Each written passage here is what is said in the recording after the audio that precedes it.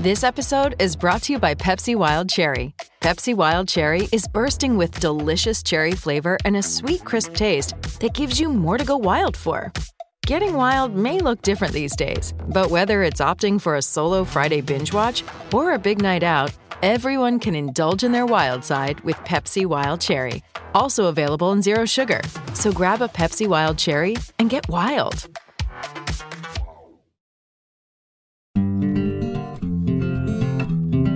You're listening to the Fish Untamed podcast, your home for fly fishing the backcountry.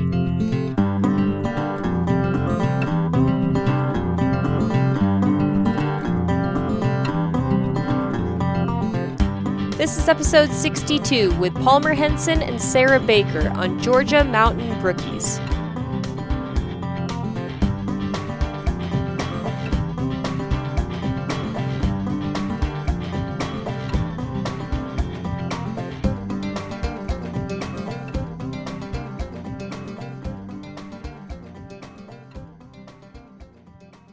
Well, I guess we can just get started. Palmer, I'm sure a lot of people already know your name, having been on one of the very first episodes of the podcast. But I'm going to maybe just go back and forth between you guys and get just a recap on you, Palmer, what you've been up to, and then we can get an introduction from Sarah as well.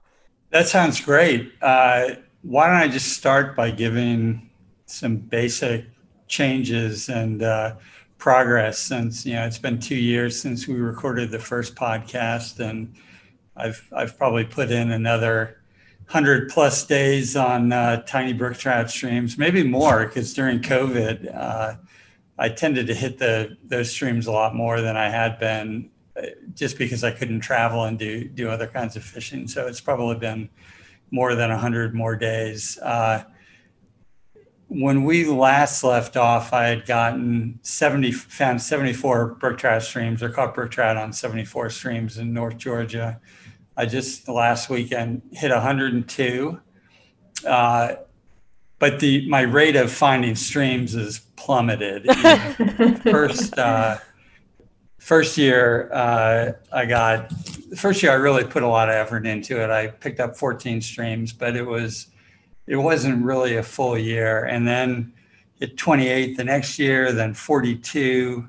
And then since we've talked, I've dropped down to 11 last year and just 4 so far this year. So it's gotten really difficult to find new streams. And I've from a technique standpoint, things like that, I probably haven't changed too much. I've been fishing nymphs a bit more during the winter, which you would have thought I would have done that anyway. But for the first couple of years, I had spent a lot of time with dry flies, so I've been fishing nymphs a lot more in the winter. Even employing some Euro nymphing techniques with San Juan worms and things. So that's been good and kind of productive. And then probably the biggest change is I've been spending lots of time with the DNR, and particularly Sarah and one of her colleagues named Leon Brotherton, who we'll talk about a little bit. I just 2 years ago met a trout biologist with the DNR who covered North Georgia, and within a matter of weeks of us recording that last podcast, he resigned and went off to school to get his PhD.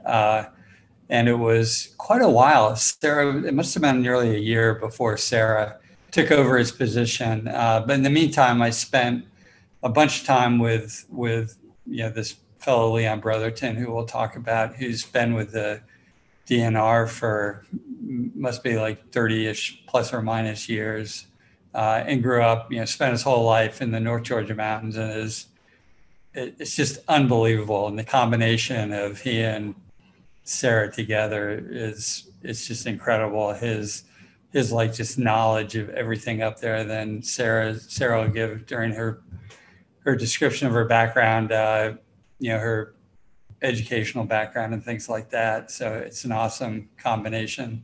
So Sarah, you want to jump in and talk about yourself?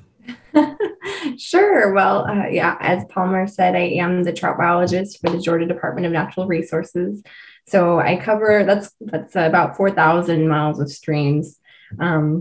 It's a lot of fun. I greatly enjoy my job, and I didn't actually plan on going into fisheries when I first kind of started. I'll give a little intro about in high school, they offered this it was called entomology and art. And I thought, we're going to be drawing bugs.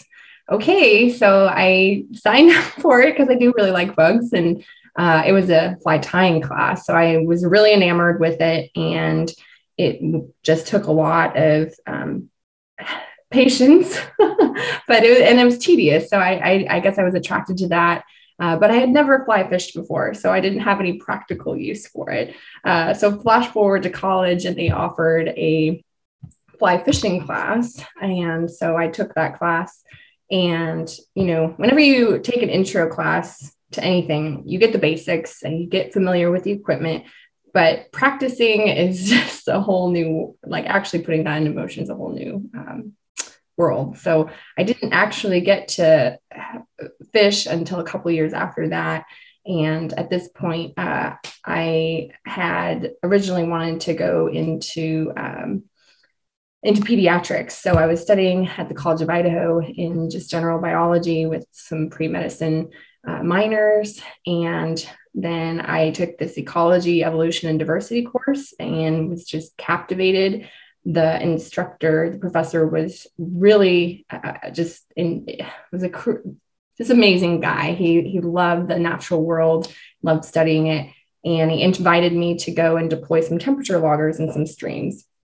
And I said, okay, extra credit, sure. So I did that, and I didn't really realize that there was a whole world beyond just being a park ranger, for example. So he got me plugged in, and I just fell in love with the entire discipline of fisheries. And I was uniquely attracted to how trout can be such important indicators to human health, and how when we make sure that we're looking at patterns related to trout, we can also find patterns related to human health. So those indicator species are really important. And I just continued on, got my master's at Auburn University and worked on a trout fishery to water fishery there. And then got to come to Georgia and meet Palmer. So Leon I remember it, we were sitting in the truck and he said, I really think you need to meet this guy. He's actually serious about brook trout in Georgia. And I thought to myself, all right,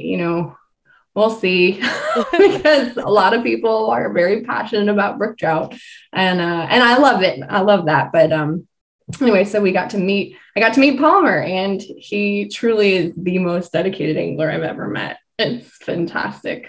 Hearing your background is just really interesting, because I feel like most people that I know have gotten into fisheries, they got into it because they loved fishing or something like that. And it kind of seems like for you it was reversed, but I know that you mentioned in the intro document that you also hunt, fish, and all these outdoor things. Did this all come after this? Was this all triggered by a fly tying class in high school, or did you pick up some of these other things on the way? Yeah, it really was triggered by that, which is really cool. And, it definitely speaks to the volume of, having classes like that in your high school, but yeah, so my husband and I didn't hunt. And mind you, I was born and raised in Idaho. I spent a lot of time hiking in the mountains, backpacking, camping, but, we would go fishing for pike once in a while, and we would yellow perch. And so we just really enjoyed that, but it wasn't anything, you were just kind of along with the family. Mm-hmm. But then when I came to the Southeast, I really learned from a lot of people, and it really is important to find people to connect with over a sport, because that's how you really learn how to get better at it. So for the example that in this, there was a biologist in Auburn who said, sorry, my cat background. there's a fisheries biologist who said, yeah, why don't you come out and hunt on my property? So that was a big shift in my mind. Was a majority of hunting opportunities in the Southeast were on private land, and obviously out west, public land is where it's at. So that was kind of a shift in my mentality, but I got to learn in that way. And so after being in Alabama and learning how to hunt, my husband and I started doing it together in Georgia, and we really enjoy learning how to do that. So that's awesome. On public land. And so I saw that you have kind of worked your way through a bunch of different states. Was that all kind of doing very similar work to what you're doing now, but just like in different states? Or have you kind of run a gamut of different jobs related to fisheries?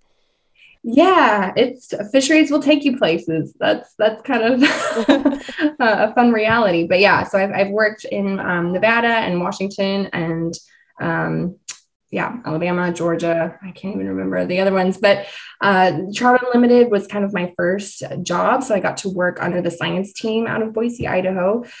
Just an incredible group of scientists out of that office, Dan DeWalter and Helen Neville, among a couple of others. And so I got to go out and deploy temperature loggers and retrieve them, hike in the backcountry, and just really hone in on a lot of the skills that you need to be in the outdoors for long periods of time. So really got to experience a lot of neat things in that job. And I had that for 2 summers, actually met my husband the second summer working for TU. And then I worked for a private organization, and we focused primarily on habitat. So it was with the Columbia Habitat Monitoring Program. And that was just really cool because it was looking at habitat restoration projects and how, like we call them post-dam analogs. So you put these wood pieces in the stream, and then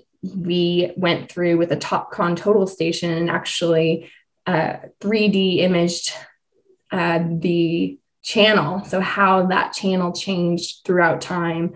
So, the whole goal is to try to quantify what the habitat projects are actually doing, how many pools are actually creating. And then on top of those, we would do population surveys. So then we would count the number of fish actually using those habitats over time. So really cool. I loved working for that organization, and then, tailwater system. So it was kind of cool how it was always trout for me. So I feel like most people get more of a broader experience with their species, but mine was specifically trout. So it's been fun. But one major difference is in the West, obviously, brook trout are non-native and more on the invasive. And then out here, obviously, brook trout are the native, and they're very special and near and dear to my heart now. Yeah, so tell me what like a typical day of work for you looks like now. Like what specific projects are you working on? And I guess we'll just transition this into kind of how you guys are working together, Palmer, with your projects, your personal projects, and how that's kind of integrating with what you're working on, Sarah. Sure. So a typical summer day for us is we strap on some backpack electrofishers. So it has an anode and a cathode, and it creates an electrical current in the actual stream. And then we go along, and we have them in 3 different sections of a river, about 300 meters total. And we'll do a depletion survey and collect trout, identify them by species, and then length, weights. So that's pretty standard. And that will and then we'll look at how those data change over time. And that just gives us some population estimates. And those are important because it can really tell us a lot more about how our populations are changing and give us some ideas about maybe why. So obviously I'm still new to the position, so I've been going through historical records of, I think we sampled roughly 17 streams. So it doesn't sound like a lot of work, like 17, but it actually ends up being pretty a lot of work. And so those don't change over time. So we do those same streams over the years.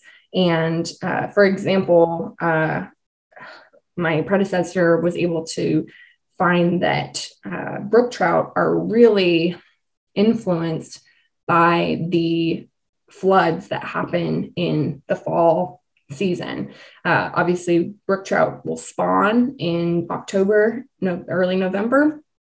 But if we get a tropical storm or tropical depression to come through, all of those eggs are just washed downstream and can significantly impact that particular year's young of year production. However, what we've also identified is even though those years will happen, for the most part, brook trout are really resilient. So they'll come up and down depending on those extreme weather events. So that's it in a nutshell. And now what we're also trying to do is improve our historical records. So in the 60s, we were able to go out and sample streams throughout North Georgia.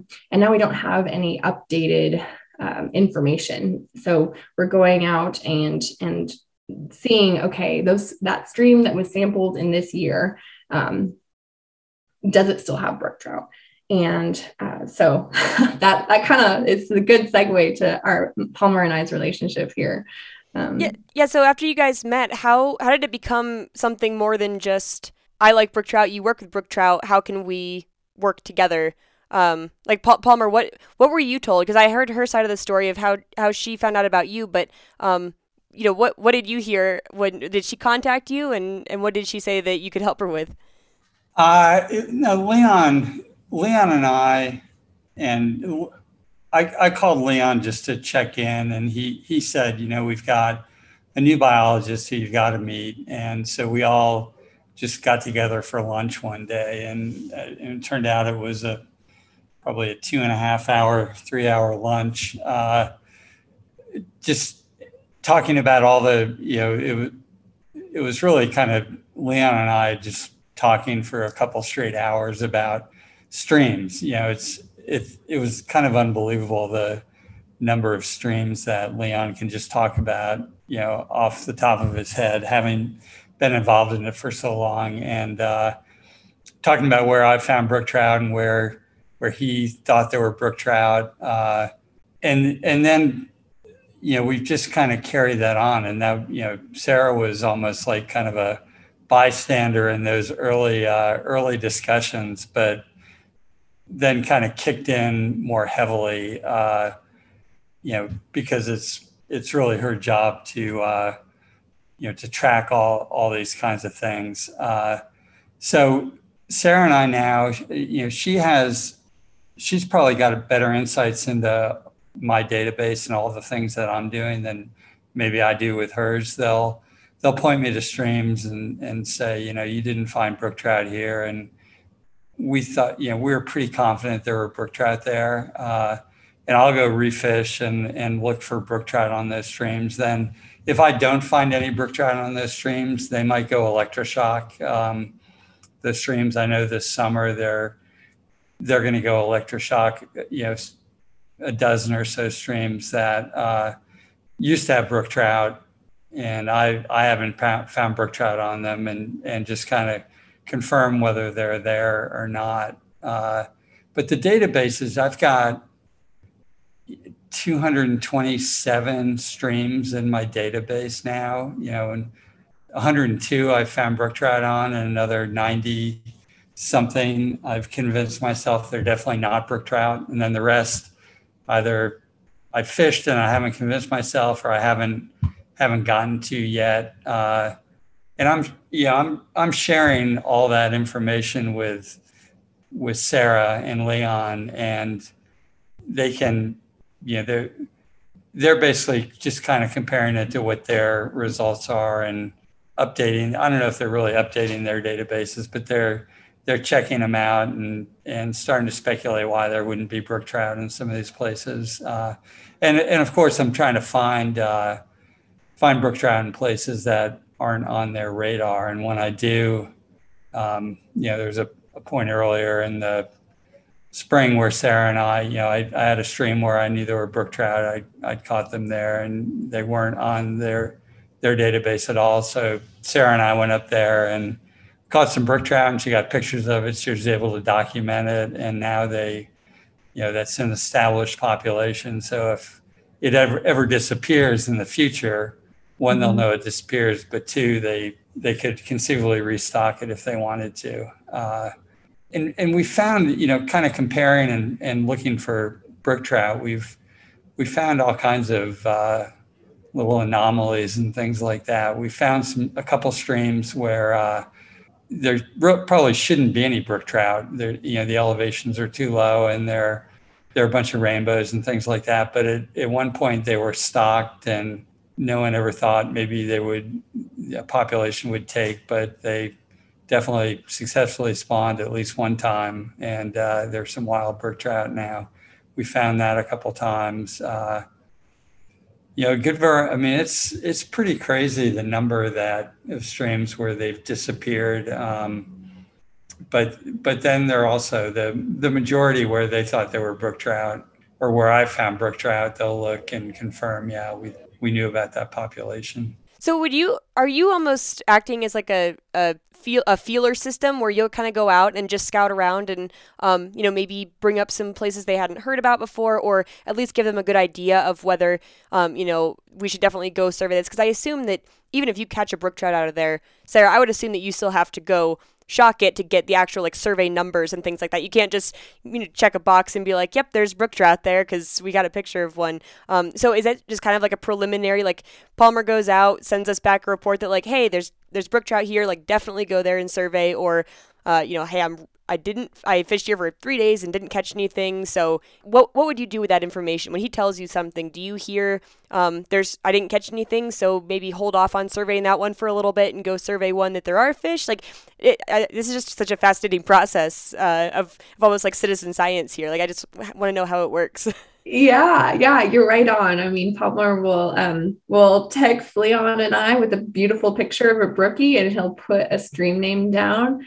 And Leon will say, awesome. And then I'll know if Leon says awesome, that means it's already been documented.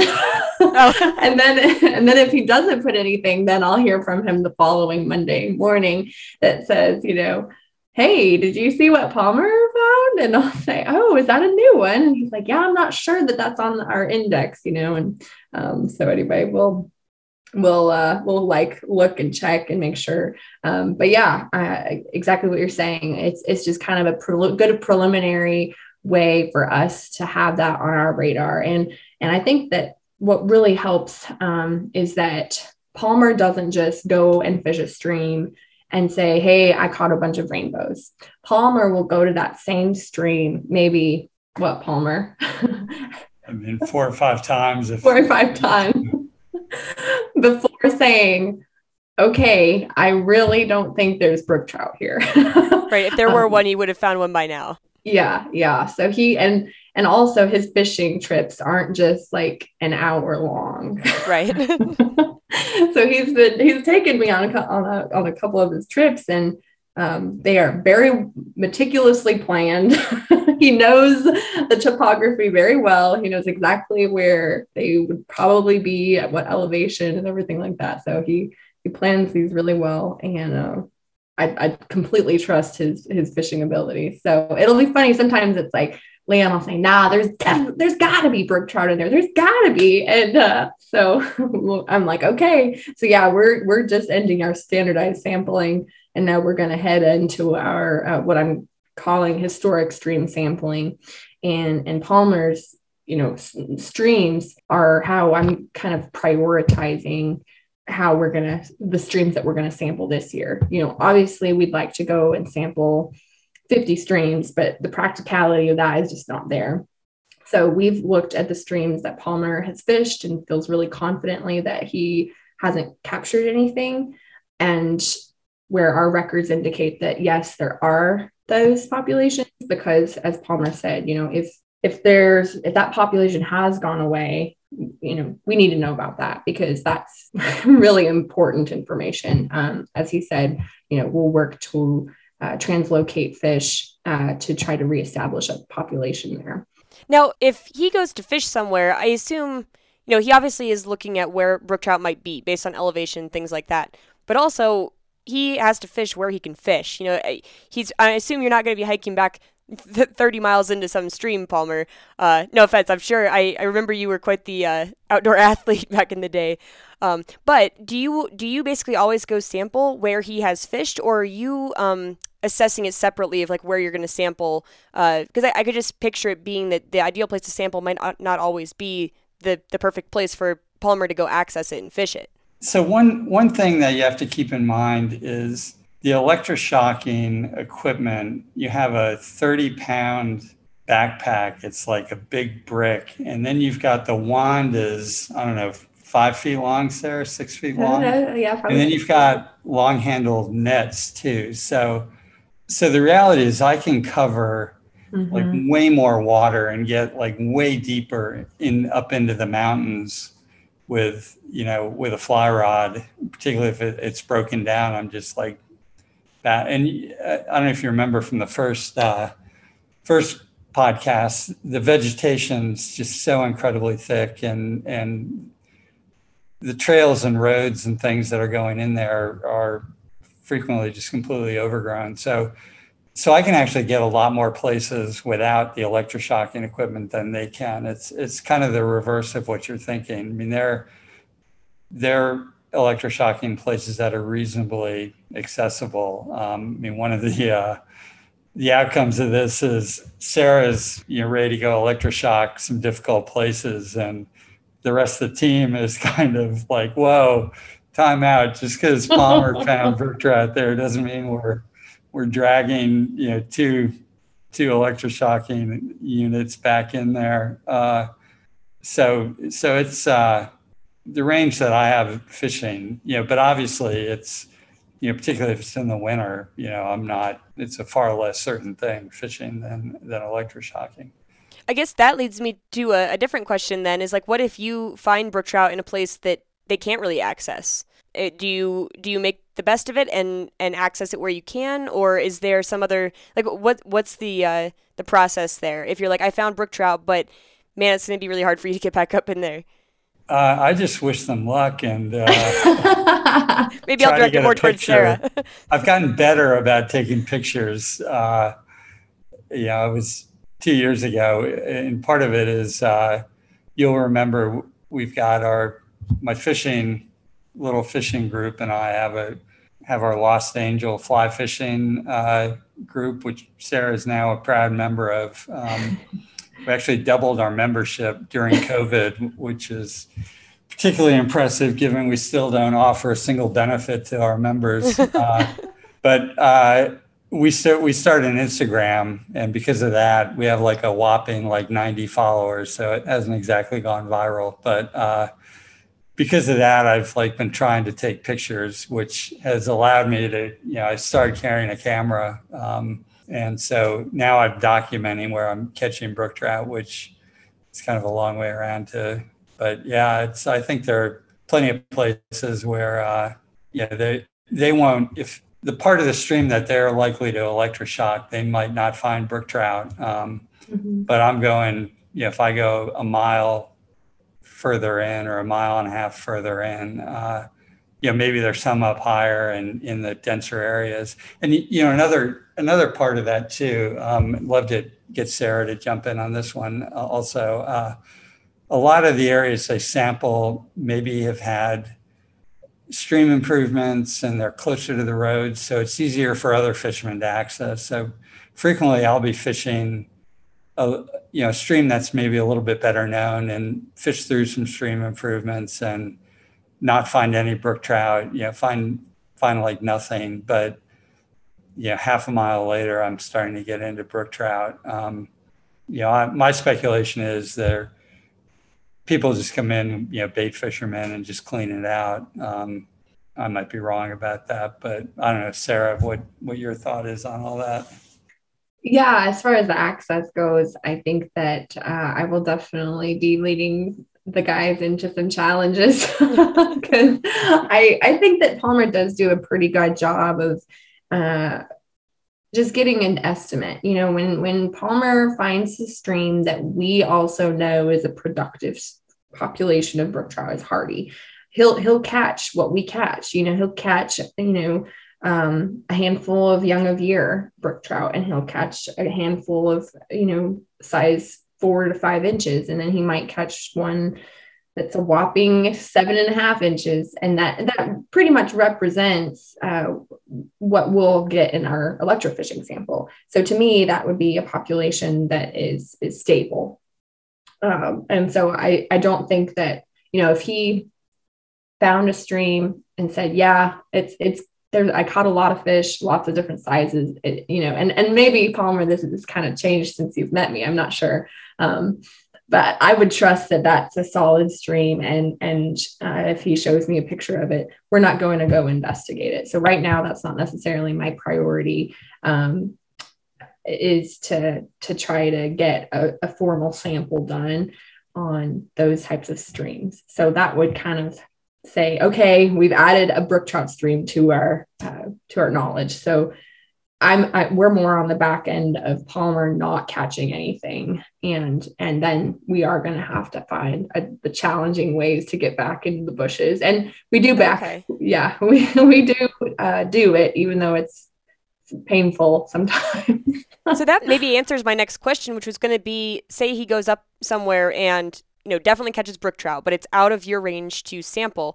I was wondering, like on the scientific side, is it one of those things where it's worthless unless you can truly get it like a measurement from you guys? Or do you just have to basically toss out the anecdotal, like there are fish in there, or it sounds like you can kind of still use that. Like if you couldn't get up in there to get the formal sample, which would be ideal, you could say like, hey, we can at least chalk this up, say there's brook trout in there. We might move on to something else in the meantime that's more accessible. But it's not completely, I don't mean worthless, just personally worthless, but it wouldn't be considered scientifically worthless to just have that anecdotal evidence, even if you couldn't get up there. Right. Okay. And it's currently, angling is not an official form of sampling technique that fisheries biologists in Georgia That's kind of what use. I was thinking of. If they could be like, well, we can't really acknowledge this because it's not what we measured, Yeah, but I have just kind of taken the liberty to go with Palmer when he tells me of a new one, and I'm like, okay, well, I will unofficially sample this. Then I'll go take a couple casts in the name of science. Yeah, exactly. One thing that, just to make clear, the reason that Sarah is so focused on the exceptions, where they think they're brook trout and I haven't found any, is because usually we agree on nearly every stream, particularly with Leon. Leon and I almost never disagree on where we're likely to find brook trout or where I found them. I mean, we go through stream after stream after stream, agreeing and agreeing and agreeing. And then, when I'm not finding brook trout, it's kind of a bigger deal, because they'll know that there were definitely brook trout there at some point in the past. He will encourage me to go do some wild goose chases just out of curiosity, but that's good. That's all part of it. But Leon is all those years he's spent just in the woods in North Georgia, and when he's not, he's in the woods working, focused on the research side of everything Sarah's doing. But then he's hunting, deer and turkey, and he's looking for mushrooms, and he's digging up ginseng, and he's looking for sheds. He's like all in on the North Georgia mountains, and he's been doing it for a really long time and just knows so much. It's from my perspective, having spent now a bunch of time with them, as like someone who's in an office, all day, every day, and just does this on the weekends. Being with people who are all in all the time. Sarah didn't mention her. She talked about her husband. You might have figured it out, but he's also a biologist he just got his master's. Sarah, is that right? Or one master's? Right. Maybe he's getting another one. Mm-hmm, he is. We joke that they only speak Latin around the house. And then, there's another person that's, has actually been a big part of this also, named Rob Smith, who he's kind of a local legend in Atlanta. He works out of our kind of the biggest fly shop in Atlanta called the Fish Hawk. And Rob is he's maybe a year older than me. He's 62, I think, and grew up in the mountains, right on actually the shores of our big tailwater, the Chattahoochee. Fished his whole life, spent, I think, at least 10 years working for the enforcement division of the DNR, or I'm not even sure what agency. He's been a fishing guide, and he is just like this. If Leon doesn't know the answer to something, Rob will, or vice versa. Combined, and we've had, Sarah and I and Rob have fished together up in the mountains, brook trout fishing, and he spent tons of time with me. So anyway, just thought I'd point that out, why they're so focused on these, exceptions. Now, Palmer, have you gone to a stream and caught nothing? And then Sarah, have you gone to one of those streams and they're all over the place for whatever reason? Like, it just didn't, Palmer just didn't find him while he was there? I'll let you know next year. Okay. Or in a month, actually. So I was just talking with Palmer earlier today about our plan of attack for the fall, or for September, really. So he was like, okay, I'm interested in knowing what you guys find. So so you're going to some of these quote unquote empty streams coming up here soon. Yep. And if we go and sample one of these streams and they don't have brook trout, in 100 meters, 100 meters is usually what we'll sample. Then we'll extend that to up to 500 meters. And if we still don't have a fish, then what I'm hoping is we can kind of tally those streams up. And hopefully we could get some funding in the future to look at some eDNA samples and collect some water samples and have those tested. And that way we can be certain, because as both of you have figured out, it might just be up higher where we're not able to get to. Okay. That there is a small population. So we could get those to kind of have a yes, a positive yes, or a positive no, and then move forward on the translocation. So that's my hope. Now, what other species? Oh, go ahead, Palmer. Katie, I don't know if you know, I didn't know, when I first met Sarah and Leon, what eDNA is. The environmental DNA? Yeah, it's super futuristic. It's like very cool. I don't know a lot about it, but I'm familiar with the concept of it. Yeah, I don't know if the listeners. Do you want to give like a 30-second? Yeah. Do you want to give a brief overview, Sarah? Sure. I mean, I haven't done it before myself. So I do know that there's a few different concerns. I mean, you obviously have to have a genetic marker for that fish, which we do for brook trout.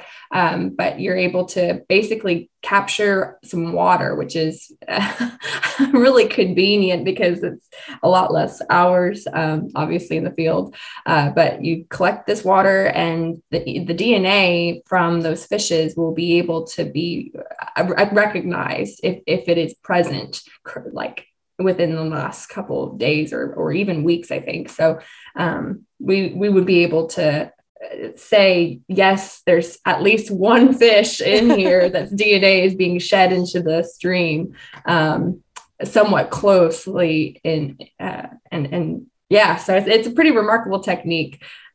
It sounds way less fun than electroshocking. Yeah, I feel like I'd be pushing for having to shock the fish. That's right. What other species do you tend to find while you're shocking it? Because obviously lots of other things might be coming to the surface there. Do you find lots of other either game fish or non-game fish that are floating by? So brook trout are pretty unique in that they occupy high enough elevations in Georgia where they are the lone rangers. So a lot of the times the brook trout are all by themselves. In some streams, though, we do have sculpins, and we also have some yellowfin shiners in some of the lower elevations.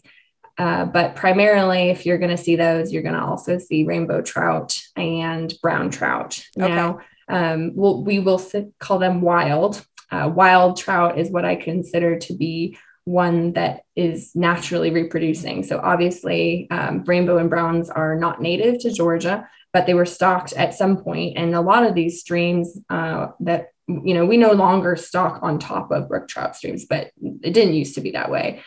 So then those fish are just remnants of populations of fish that had been stocked long ago, but now they are just continuing to reproduce, and so they're pretty wild.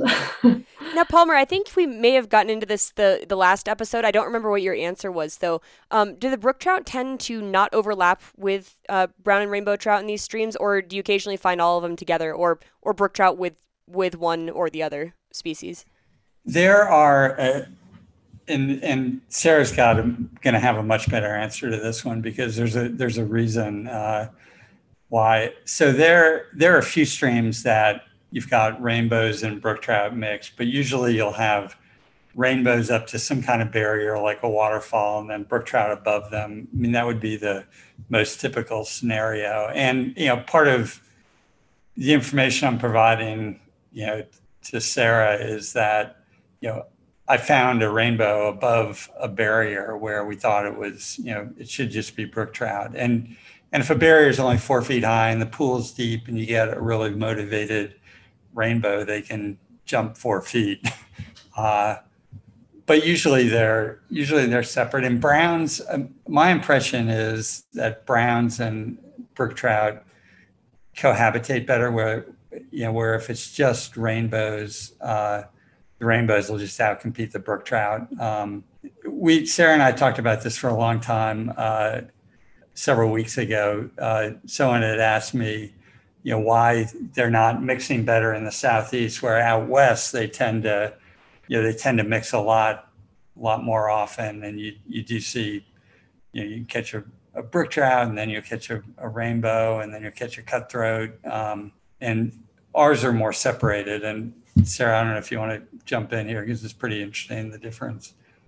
Yeah, I primarily think that brook trout have just evolved this very specific ability to be in those very high elevations, and they're able to withstand the flow regime that comes along with that. Georgia is unique in that it has these very distinct step pools. I mean, Palmer can kind of comment on that later, but very narrow, pool, and then very extensive steep, and then pool.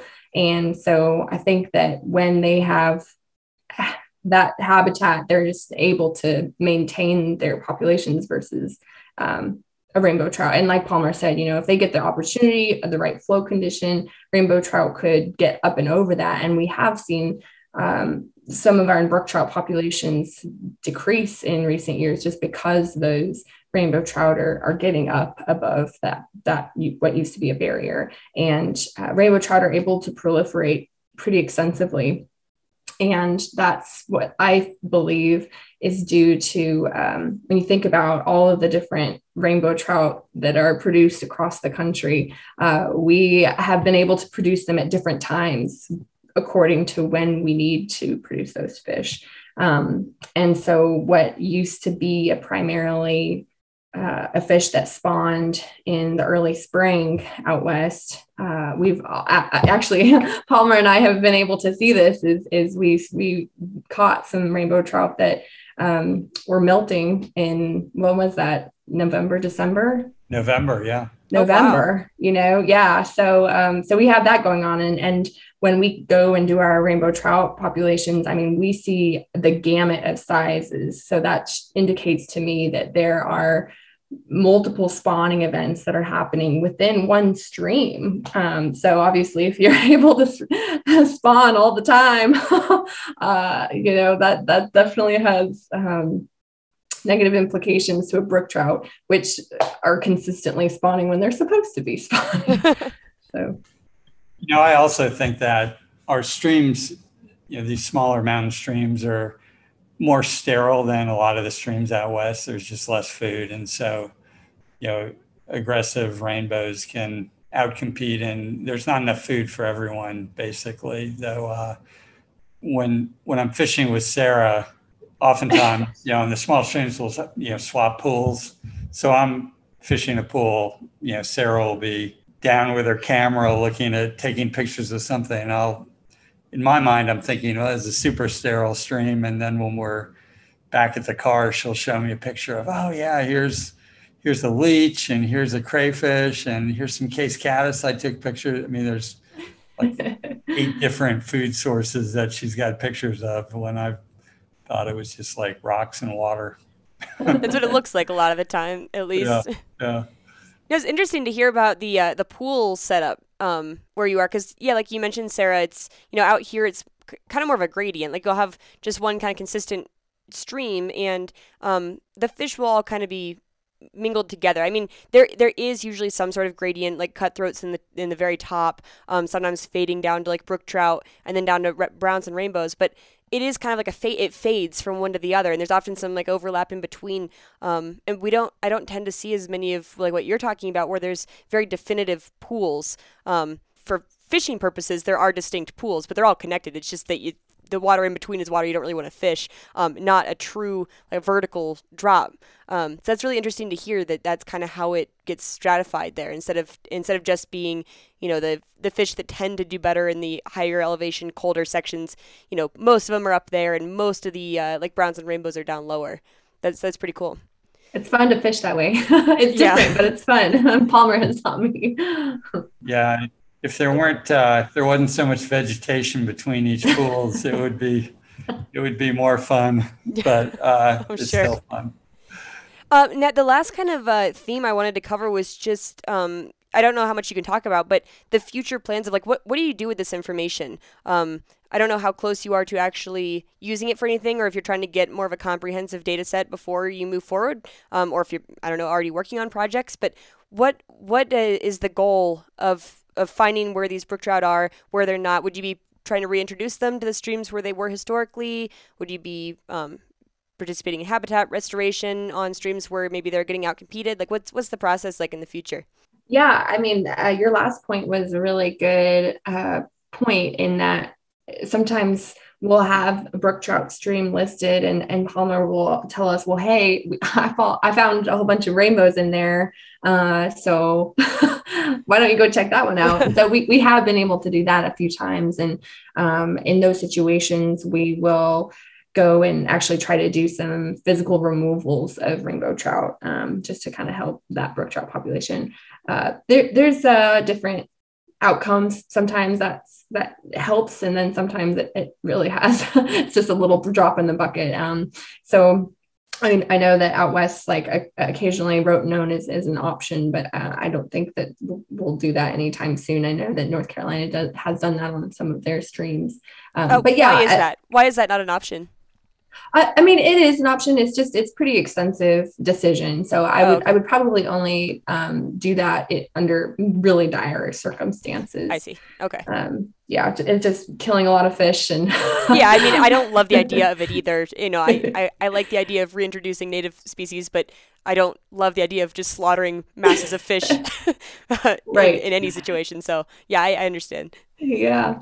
But yeah, I think that right now we're in a period of rebuilding and trying to, just on the ground. And it was really perfect timing that Palmer initiated this challenge for himself, because it has really benefited us. And what we're doing, like I said, in just a couple of weeks, sampling those streams, that what we find then will really dictate kind of our future, what we're going to do next. So like I said, next steps are sample a small section. If we don't find anything, sample a larger section.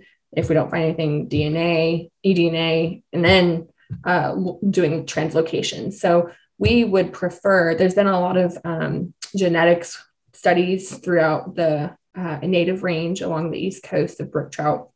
And there's some really interesting findings. But Georgia it is fairly expensive to get those genetic samples run. So Georgia hasn't been able to put forth a ton of financial resources into this specific project, but I'm hopeful that we could get some grants and some funding to be able to do that. And what we want to be able to do is introduce, quote unquote, like a southern strain. So we don't want to reintroduce like hatchery brook trout into a stream. Like Colorado brook trout are not the same as what you guys have there. Right. Yeah. So the brook trout that came from Colorado most likely came from a strain from the northeast area of the U.S. From those hatchery strains. So it's a lot more complicated than just a southern strain and a northern strain. But generally speaking, the southern strain, if you will, does have its specificities, and I think that those are obviously very important. Because that's how they're able to survive. Yeah. Now, can you like tell the difference between the strains? Like I'm thinking of our, cutthroat subspecies here, and I was actually just talking to someone about this yesterday, and how half the time when we catch a subspecies of cutthroat, or even beyond that, a strain of one, which I view as even deeper than a subspecies. The only way we know what it is we just Google what what is supposed to be in the strainage, but we can't actually tell the difference if we look at it. It's like, okay, well, this one's supposed to have kind of more spots, but just looking at it, you don't really know. Is it kind of the same thing where if you held a southern strain brook trout alongside like a northeastern strain, would you be able to see some physical differences, or is it more on a genetic level that you can tell those differences and they just allow the species to proliferate in slightly different environments? Yes, I think, I don't know if you could tell, Palmer, but I personally think that it's nearly impossible to be very confident. But I will say, I think that you can somewhat tell because if you just look at a Georgia brook trout and you compare it to, let's say, one from Wisconsin, for example, I mean, that Wisconsin brook trout, or even one out there, it would be more dull gray versus ours are just more vibrant. Would you say that? I've seen pictures of the ones that you guys have caught, and I'm like, they just look like someone turned the saturation up a little bit on the picture. I don't think I have any ability to tell. Well, if you can, I don't know if anyone can. Yeah, both Leon and Sarah and Sarah's predecessor, Zach, I mean, they've all separately assured me that I do not have the ability to tell them apart. And I believe it. And, if you catch them, in the fall, we have near spawning, they're going to look pretty different too. So yeah. I just don't think you can. I think you definitely need genetic testing to be 100% sure. And, there was a study, and I think it's, going to come out. There's an excellent geneticist, David Kazak, and he has been looking at genetics of brook trout. And so, it's beautiful work, but he found in Georgia, a percentage. So some fish have a percentage of hatchery strain in them, for example. So, in that situation, you could definitely not tell them apart because it's called a mutt brook trout. Yeah. But I think that's actually kind of similar to, I keep comparing them to the cutthroats, but same thing where it's often not just one thing. It's like, well, they've been put back in here after being in a hatchery for a while, and they got pulled from somewhere else, and it's I think the waters get kind of muddied a lot of the time in there's percentages for sure. Now one kind of last separate question I had was just, do you know if there's any other states or departments that are doing a similar thing where they're using, I guess, like a citizen science strategy like this, where they're taking information from anglers? I know sometimes I fill out an angler survey when I leave, but I usually feel like that's in the context of we want to know what people are catching, what they want to be catching, so we can stock accordingly, versus trying to use anglers to find out whether a species is even there at all. Do you happen to know if there's any other similar setups like what you guys are doing? I'm sure there are. I know they're most often this in your situation or what you were talking about. Okay. But yeah, I'm sure there might be. It is pretty cool. Well, it seems like it would be a really useful tool because there's how many people in a department? I mean, dozens maybe. And there's thousands of anglers out there. So it just seems like it would make a lot of sense to say, hey, if if you're out there, we're looking for places where this species exists, report it. And I feel like that would be a really cool use of citizen science to help these departments structure their research or what they want to focus on. I think one of the tricks to that or one of the issues with that is if someone's sharing their information, they expect a certain amount of information back. And when you're Yeah, I talking could see about that. brook trout streams that no one wants to share those names. I mean, Sarah and I and Leon have developed this great like trust. Blood bond. Yeah, we're like not going to talk to anyone else about these stream names. One thing that's worked for me is the fact that I didn't really start. I mean, I just started because I wanted to catch brook trout on as many streams as I could, and I didn't need any supervision. It was all just kind of self-directed. You had a personal mission to do this anyway. Yeah, and I didn't need any permitting or, you know, if you look at just doing stream enhancements, it's 3 years to get the permitting in place to do like it's some structures. I mean, it's crazy. It's really tricky to figure out how best to use volunteers, you know, when you start looking at, you know, trout habitats and, you know, what can really help out. I mean, in my mind, the things that you can do, you can plant like a ton of hemlocks, which, you know, the American hemlock is a great shade tree in the East for brook trout, but that, you know, you'd have to kind of go rogue. I mean, if a handful of people, and So you're encouraging people to go rogue.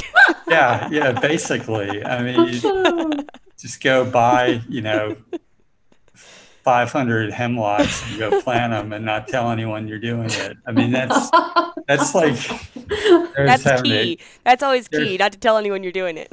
Yeah, Sarah's having to cover her ears while I'm saying this. Sarah doesn't approve of any of this. This is all Palmer, not Sarah. Yeah, exactly. Yeah, this is, and there's a disease that hemlocks get. It's really identifiable. I can't remember. Sarah, what's it? The woolly adelgid. Yeah, and there's a chemical that you can just ring around the bottom of the tree and it knocks it out. You know, so if you just send a bunch of people into the woods with, you know, gallons and gallons of this chemical to put it around every hemlock where they found that, but I don't know what you would have to do to get permission to do that. I mean, that's, you know, and then there are you know, one of the big issues is runoff from Forest Service roads. I mean, if you have a Forest Service road going along a stream, you know, in a range, you get a bunch of silt. I mean, silt's a bigger issue than pollution or development or anything like that for these brook trout streams, because they're usually above where there's development anyway, and usually on public forest, you know, national forest type land. But it's a big, you know, to figure out how to, you know, stop that runoff over, you know, hundreds of miles of Forest Service roads. It's a tough one.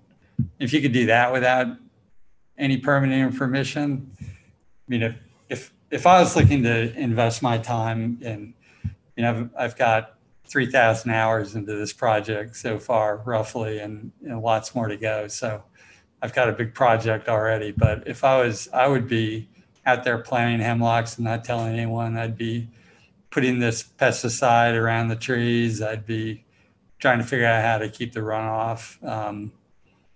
I would be doing all that before I was doing stream enhancements.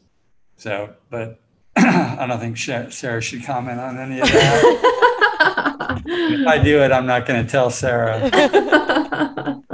She can just plug her ears. Yeah.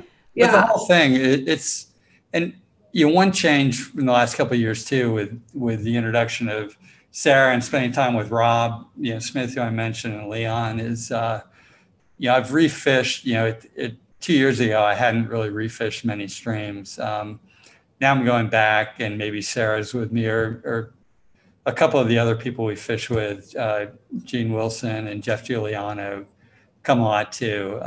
Going and refishing and exploring more in places where, you know, I checked the box 4 years ago that they had brook trout and hadn't been back. That's been really fun. The whole exploration part still, I mean, you know, 5 years into it is still like really cool. You know, the wildlife encounters are cool. There's one weekend, when was bear season? Is bear season in the fall? Anyway, last time bear. Sarah and her husband were going to couldn't fish because they were going to go bear hunting, and they didn't see a bear. And in the meantime, I had like my closest bear encounter fishing. I had it was really cool. It was really cool because I didn't get like killed or anything. I was in this deep gorge that was really hard to get to, and I doubt anyone had fished the stream in forever. And I was tying on a fly, so I was just kind of standing there pretty quietly. And this juvenile bear, I don't know how old it was, but under 2 years, came down this really steep rhododendron covered bank. And I yelled, "Hey bear," and it like stopped and kind of like tumbled and skidded, almost like a cartoon or something. And turned around, looked at me and turned around and like went right back up this incredibly steep hill really, really fast. And then, so I thought, okay, that's good. That worked. And 30 seconds later, the mama bear, maybe like 50 feet to the left of it, came down that same bank and the same, I yelled, "Hey bear." And at that point I was like ripping off my backpack I had bear spray, but it was in like the bottom of my backpack. And the mama bear like stopped and was like staring at me, and it was starting to get kind of huffy. And I had the, protector off the bear spray, the trigger guard off the bear spray. And then the mama bear figured out that the juvenile bear had gone. So it like turned around and went back up, but it was like right there. I mean, there's so many cool things like that, that you just see out there. I was struck, this was probably right after that podcast we did before. I wear snake gaiters usually when I'm doing fishing. I think I mentioned that before, but I got struck by a copperhead in the snake gaiter, so I didn't get hurt. That was I don't think I'd ever get used to that one. But anyway, it's all been very cool, and it's much more fun with Sarah and Leon and Rob and Gene and Jeff all kind of being a part of it in their own ways. Yeah, it's kind of like your project has expanded beyond you at this point, which is always kind of fun. Yeah. Yeah, it's been really remarkable to be able to work. This is my first exposure to having a citizen science project. And, Palmer is very unique because he is a very good angler. So it's really helpful. I'm sure most citizen science projects don't start from the citizen side; they start from the science side, and this one is kind of the opposite, which is cool. Right. But we're coming up on time here, so Palmer, I don't remember if you shared any contact info last time, but if people want to reach out to either one of you, do you have an email address or anything? I know it's not. We're not giving like fishing tips and stuff today, but I don't know if someone's interested in what's going on in Georgia and the brook trout there. I mean, is there anywhere they can reach out to you guys with questions or anything? So I didn't have any social media before, but they can follow us on our Instagram, just Lost Angel Fly Fishing, I think you can message through that. I'm not that great at it, but that would be the best bet. Okay, sounds good. And Sarah, do you have any contact info? Yeah. I'd love to hear from you. My name is Sarah, or my email is Sarah, sarah.baker@dnr.ga.gov. Perfect. Well, guys, thanks so much for coming on. This was a lot of fun. I know we don't usually get to do these 3-person ones, but it's great hearing from both of you, from both sides. It's, I heard Palmer's story last time, which I found interesting as an angler myself, but it's really fun to hear the other side of the coin here, what's going on. Two sides of the same coin. It's really interesting. Yeah, thanks so much for having us, Katie. This was great. Yeah, I agree. It's always really fun. So thanks.